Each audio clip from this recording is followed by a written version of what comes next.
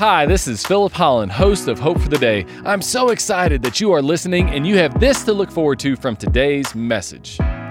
If your wife has a burden, you need to carry that burden for her, or at the very least, carry it with her.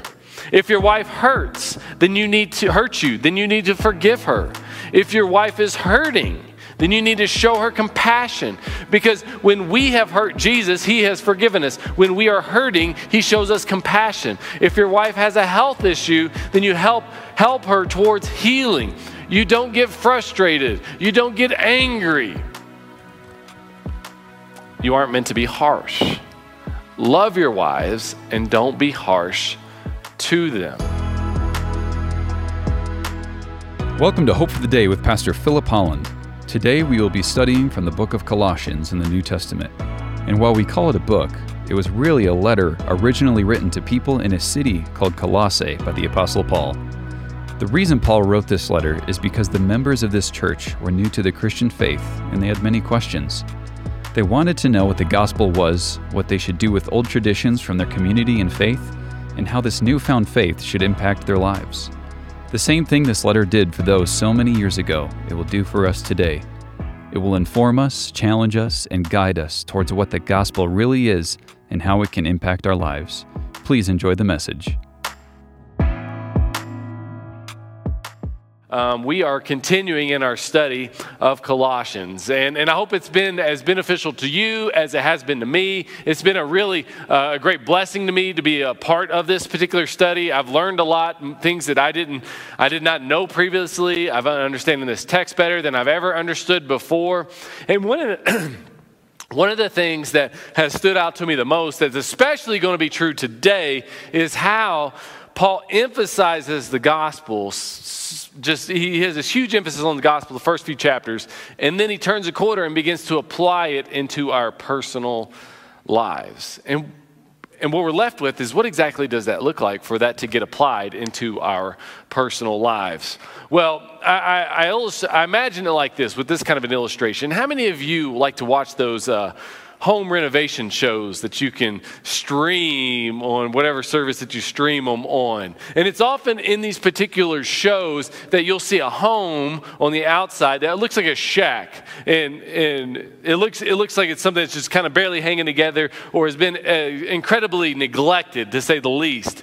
And then after the renovation project, you see that the bones of this home are basically the same, but now there is wood and there is screening. They've screened in the porch, and there's even maybe brick where there wasn't brick, or stone where there wasn't stone. They've painted the outside of the home and it looks beautiful. And then you get on the inside of the home and you have an old dated kitchen. It's still got old wallpaper. It's got that old kind of oak finish look to it, but it's really not oak. And then you got the old stove, and it's just everything is old. And then they jump in on that kind of a kitchen and they change it. And now where there's wallpaper, there's a backsplash. Where there was hardly any lighting, they've got this cool recessed lighting and hanging lights. And where there was just this really small area that everybody moved around in, now there's an island that they've been able to somehow fit into it. And it just looks amazing, the renovation process that was able to take place. And often you'll find in these shows that it doesn't take a lot to renovate.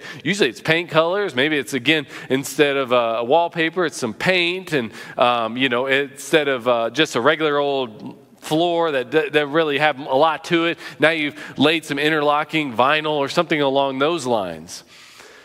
And this is what I believe many people believe about Jesus when it comes to their life. They see Jesus as more of an interior designer. He's the guy that's coming into your life and he's just going to add a new paint color because what you got's a little dated. He's going to rip up the vinyl flooring and put down a nicer, more modern, more resilient floor. He's going to maybe, again, add that backsplash. He's going to change out the appliances. But for all intents and purposes, really all you've got is just a mild upgrade, because that's what interior designers do. The truth is, though, is that Jesus doesn't enter into any of our lives as an interior designer. He comes in as a demolition man with an excavator, and he's going to rip that thing apart, tear it down to the foundation, and then he's going to dig into the foundation. He's going to rip that up as well, because he wants to be the foundation. not you. And he knows what's best, not us. And that's what he's wanting to do for our lives, especially our marriages, our parenting, and even our workplaces, which is what we are going to be honed in on today. And Paul says a few words to us that just reminds us of how the old is gone and the new has come in other letters that he wrote. He says, therefore, if anyone is in Christ, the new creation has come. The old is gone and the new is here. He says this in Romans chapter 6, we were therefore buried with him through baptism into death, in order that just as Christ was raised from the dead to the glory of the Father, we too may live in a new life. In other words, there is something new that is getting rebuilt. And now, as Paul says these words to us in Colossians that we're going to get to in a moment, we have to recognize a few principles that are at play here. The first is this, is that he is not condoning the practices of this ancient society, because he's going to talk about slavery. But he doesn't just outright jump in and say this is wrong. He doesn't do that. Instead, in light of this system that the government of his day had put in place, he is saying, here's how the gospel transforms that system. Here's how the gospel transforms that society. And he's going to talk about submission in the home and what exactly that ought to look like. That's not a very popular word nowadays. And what we got to recognize is that was an ancient society in which men were known to behave in ways that is not acceptable. And it's not right. And so what exactly is he getting at? And what is he getting at with parenting even? How do we apply that to our lives? Well, again, that's what we're going to jump into. But we have to recognize he is not condoning the practices of this ancient society. And he is teaching us, though, how the gospel can transform the society. That is his priority. And so I'm going to give you a series of different dares. Because as you end up in a situation in which what Paul's going to write in Colossians doesn't align with our society, and it doesn't. It didn't align with the society in that first century. It doesn't align with our society in the 21st century. As he's going to rebuild our lives, there's some risk that is involved. Much like somebody giving you a dare. I dare you to do this. So I'm going to give you 4 different dares that relate to our relationships in our marriage, relate to our relationships with our kids, and in our workplaces. And the first is this, is we got to let God guide our marriages. That doesn't sound like something that we necessarily want to resist, but let's see why that's so significant.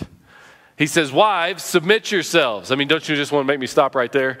Wives, submit yourselves. I don't write it, I just preach it to your husbands as is fitting in the Lord. So what does that mean? Well, let's see what the next part is, and then we'll get back to that. Husbands, love your wives and do not be harsh with them. So let's start with husbands, first of all. Again, the husbands were known in this particular day to berate their wives, to beat their wives. The wife had very little value in this culture. There was some periodically, but it wasn't common. And they rarely were able to weigh in on anything of any consequence. And so what Paul is doing here, and the first thing that we have to recognize, is he's elevating the value of a woman in this society. He's elevating the woman. And he specifically in Ephesians chapter 6, verse 2 says, men, husbands, you got to love your wives the way that Christ loved the church. Thank you for tuning in to Hope for the Day. Our mission is to offer you hope through Christ-centered biblical preaching. We certainly hope that this broadcast is doing just that for you today. You might not know this, but each of these sermons are recorded live at Valley View Christian Church in the Denver metropolitan area. If you live in the city, we'd love to meet you in person. We offer Sunday services at 8 a.m., 9:30 a.m., and 11 a.m. We have programming for children of all ages, dynamic worship, plenty of opportunities to get connected beyond Sundays, outreach initiatives, and much, much more. Do you want to know why we do all that we do? Because so much of our church leadership has had their life changed at a local church. Because it's here that we met Jesus, and He changed our lives. And we want Jesus to change your life as well. So attend a service at Valley View Christian Church. We would love to meet you personally. We're located just south of Highlands Ranch off of Highway 85, Santa Fe. You can go to our church's website, valleyviewcc.com, for more information. And again, those Sunday service times are at 8 a.m., 9:30 a.m., and 11 a.m. Now let's get back to our program. Now, have you ever thought about how Christ loved the church? Well, I'll give you a few examples. He carries the burden of the church. And so if your wife has a burden, you need to carry that burden for her, or at the very least, carry it with her. If your wife hurts, then you need to forgive her. If your wife is hurting, then you need to show her compassion. Because when we have hurt Jesus, he has forgiven us. When we are hurting, he shows us compassion. If your wife has a health issue, then you help her towards healing.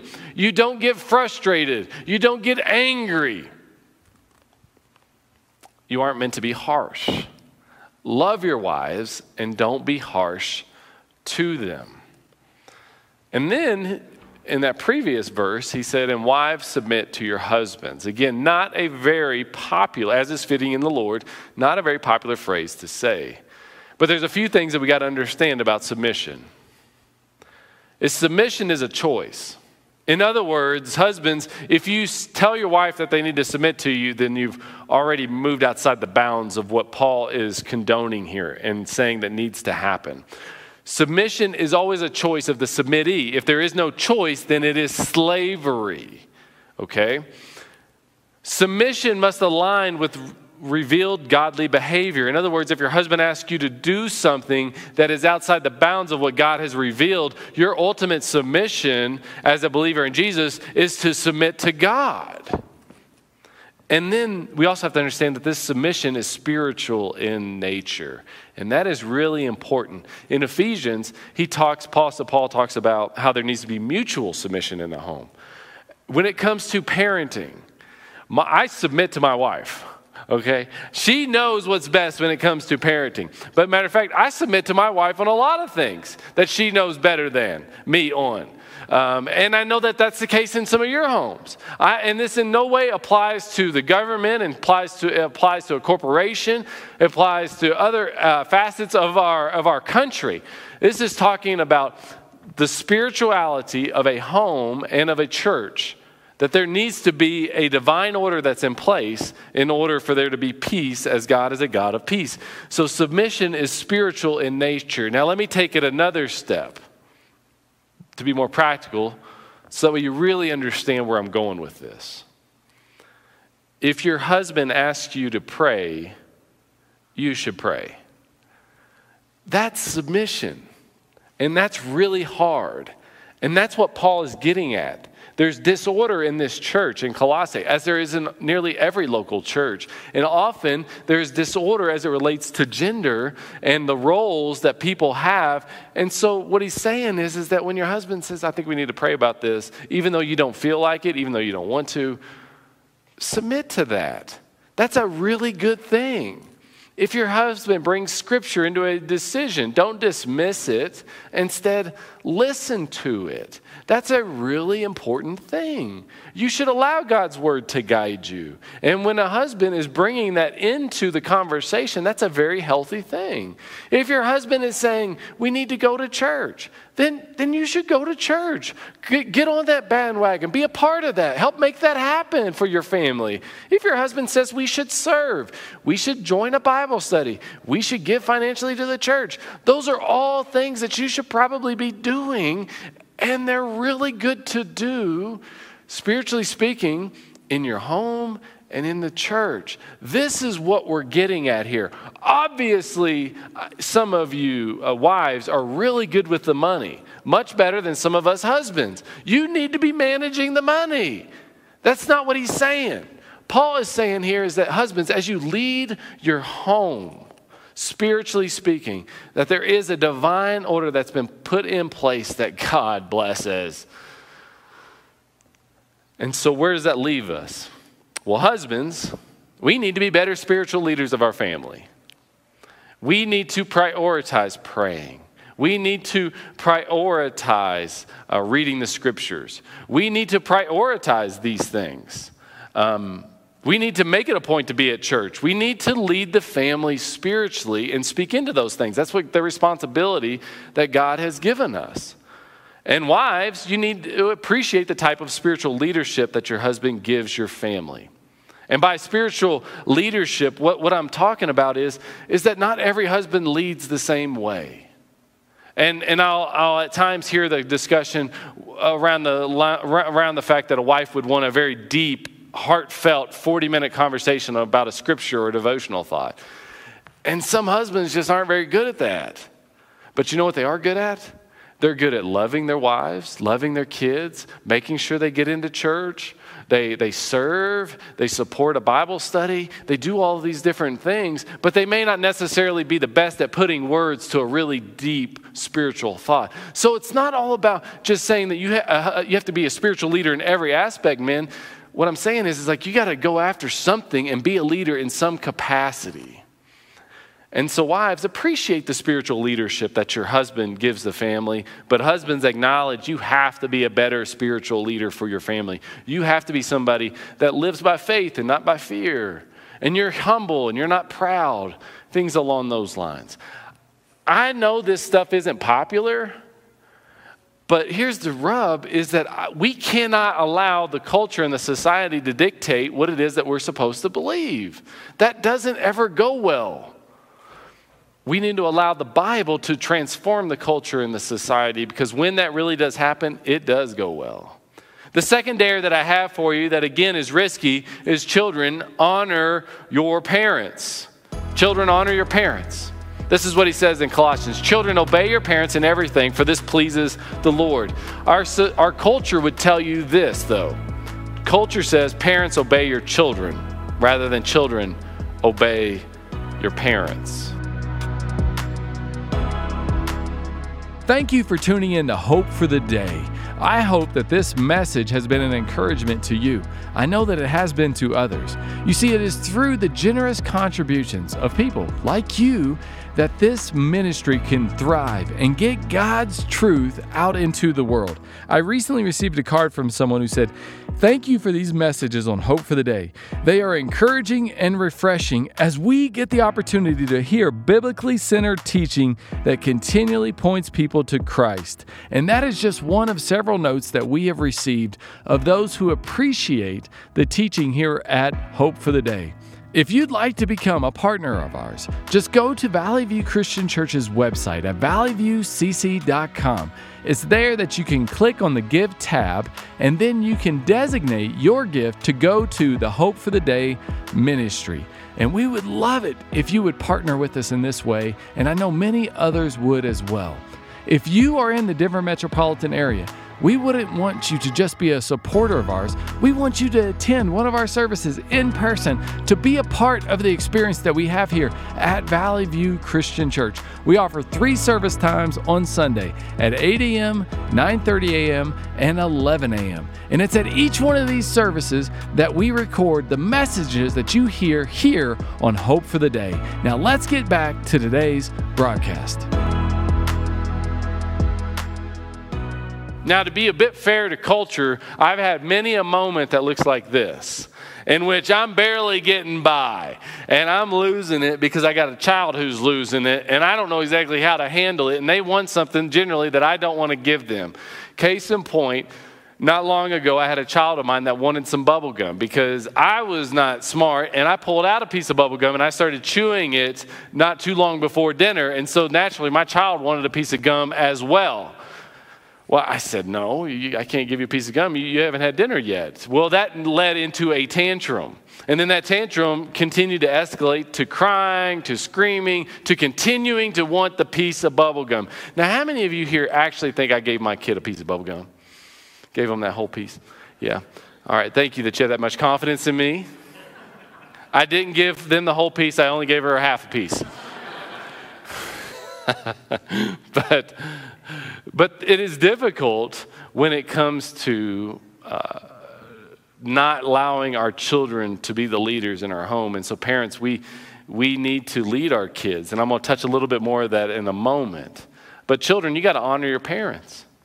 Honor your parents when they set you a curfew.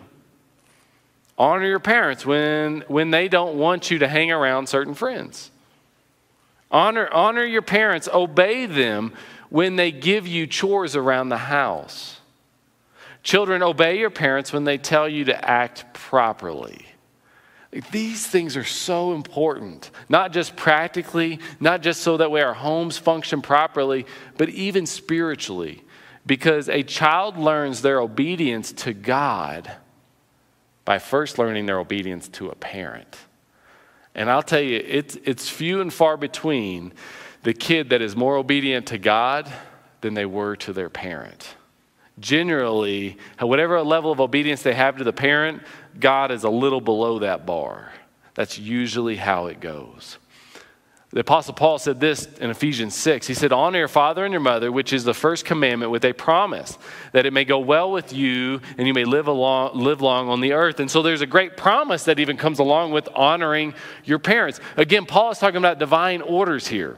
He's talked about the husband and the wives, and it's not in any way, shape, or form meant for anybody to be mistreated. The same thing is true with parents and with children. There's a divine order that allows for peace to take place in a home, and there's a promise that it will go well with you if you do this.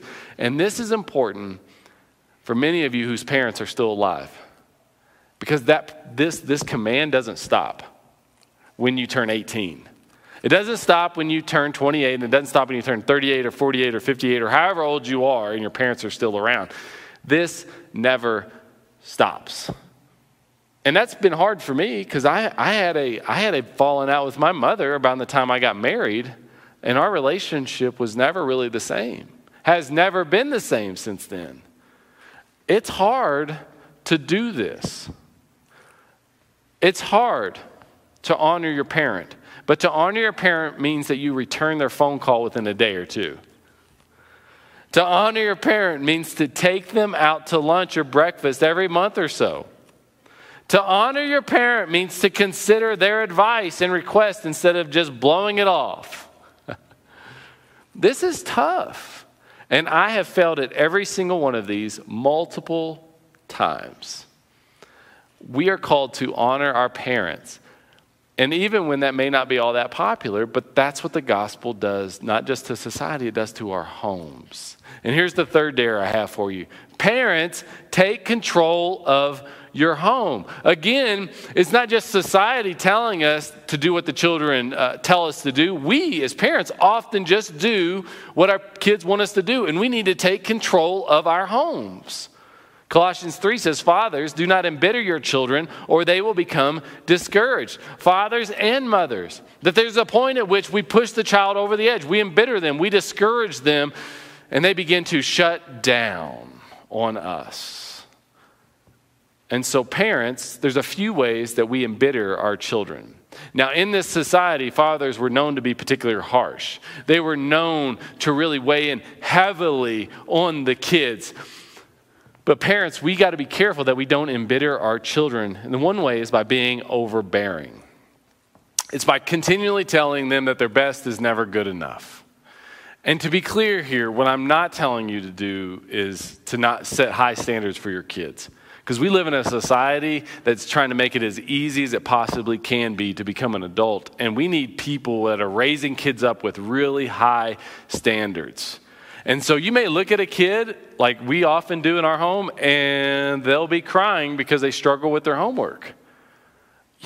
Sometimes you just are going to shed a few tears, okay? We got to encourage them to finish those assignments. We got to encourage them to get through the work. But there's a borderline in which we cross a line and we begin to embitter them. And what's interesting about the Apostle Paul, one biblical commentator put it this way.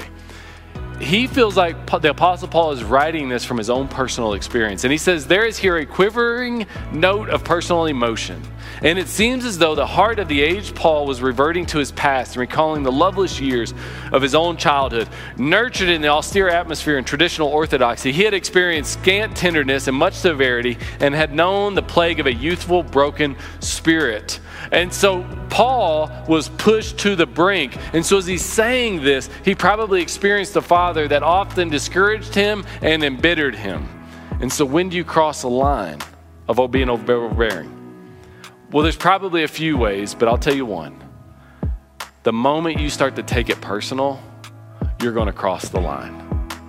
You're going to cross that line of being overbearing. I was just dealing with similar scenarios just yesterday. So just talk about pushing through. So we had a basketball game. I'm coaching this team, and this kid, he just started crying in the middle of the game. Well, unfortunately, we have to bring today's message to a close. But my hope is that the word that was spoken was an encouragement to you. That's always our hope here at Hope for the Day. Did you know that these messages are recorded at Valley View Christian Church every Sunday? And if you're here in the Denver metropolitan area, we'd love to have you attend one of our Sunday services at Valley View Christian Church. We have Sunday service times at 8 a.m., 9:30 a.m., and 11 a.m. And we'd love to have you come and attend one of those services and be with us. And I, Pastor Philip Holland, would love to meet you in person. And also remember that the Hope for the Day broadcast is available on your favorite podcast provider. So we look forward to having you again with us on Hope for the Day.